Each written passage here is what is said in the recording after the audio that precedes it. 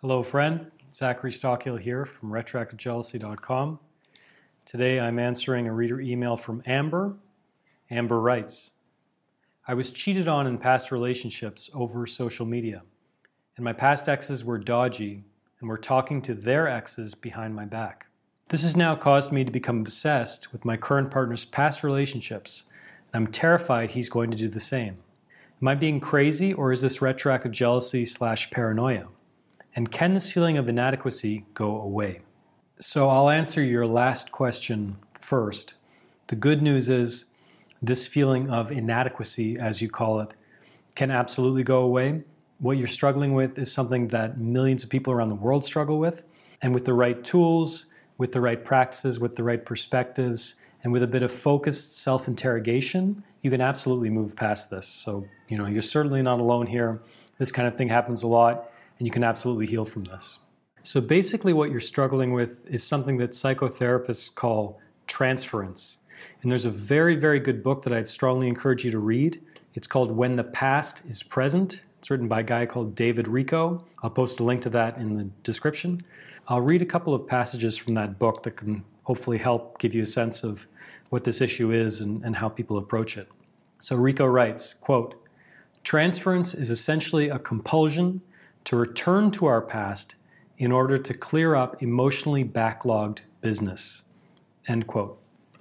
So in essence, what he's saying here is if there's unresolved muck from our past, whether it's conflicts or pain or anger or regret or all these things, there's a story that we're telling ourselves about our past subconsciously that is causing us to project our past onto people in our present. We're all guilty of this from time to time. I certainly have been. Just about everyone in relationships probably has been at one time or another. So what you're struggling with is very, very common. And the key component of what Richo writes here, and I like the way he put this, emotionally backlogged business.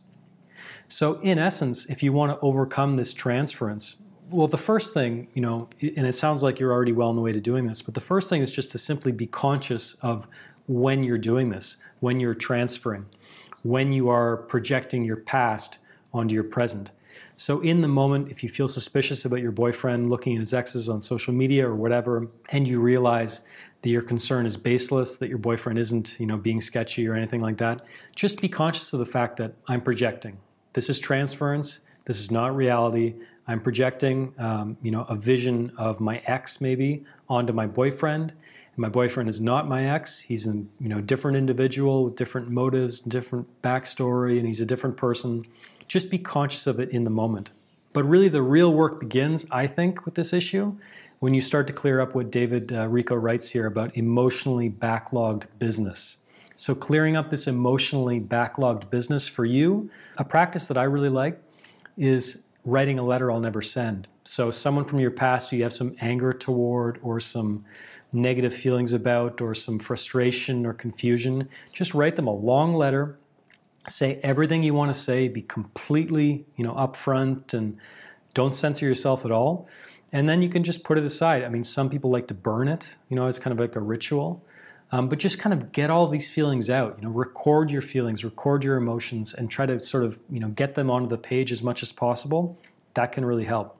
Another practice that can really help is talking to a therapist or a coach and really digging into, your trust issues and your projection issues and why, your ex-boyfriend hurt you so much and how you can learn to build trust with another. This is it can be an extended process. This is where a great therapist or a great coach can really come in handy. But basically, I want to stress that you're going to have to do the work at some point to overcome this emotionally backlogged business, or you'll keep engaging in this process of projection and transference. And it's possible that you'll end up sabotaging either your current relationship or your next relationship or whatever. So it's important for you to start doing the work of digging into your emotionally backlogged business. And that's really going to help you start healing much faster. You also asked, are you being crazy? Well, no. This is pretty common. If you've been burned before, it's quite rational to be worried about being burned in the future. So you're not crazy. Or is this retroactive jealousy/paranoia?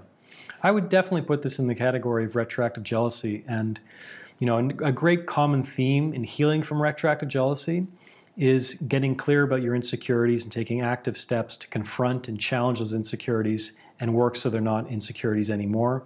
So in addition to dealing with your emotionally backlogged business, as David Richo recommends, I would strongly encourage you to start digging into your insecurities and, asking yourself, well, why am I threatened by these people? Trying to convince yourself of everything you have to offer your partner, why he'd be a fool to give that up, getting very, very clear about that. So basically, all of these principles, all of these practices, and each one of these components is going to be really important for you in your healing, I think.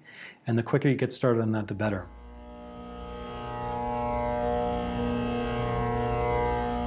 Thanks for listening to the Zachary Stockill podcast.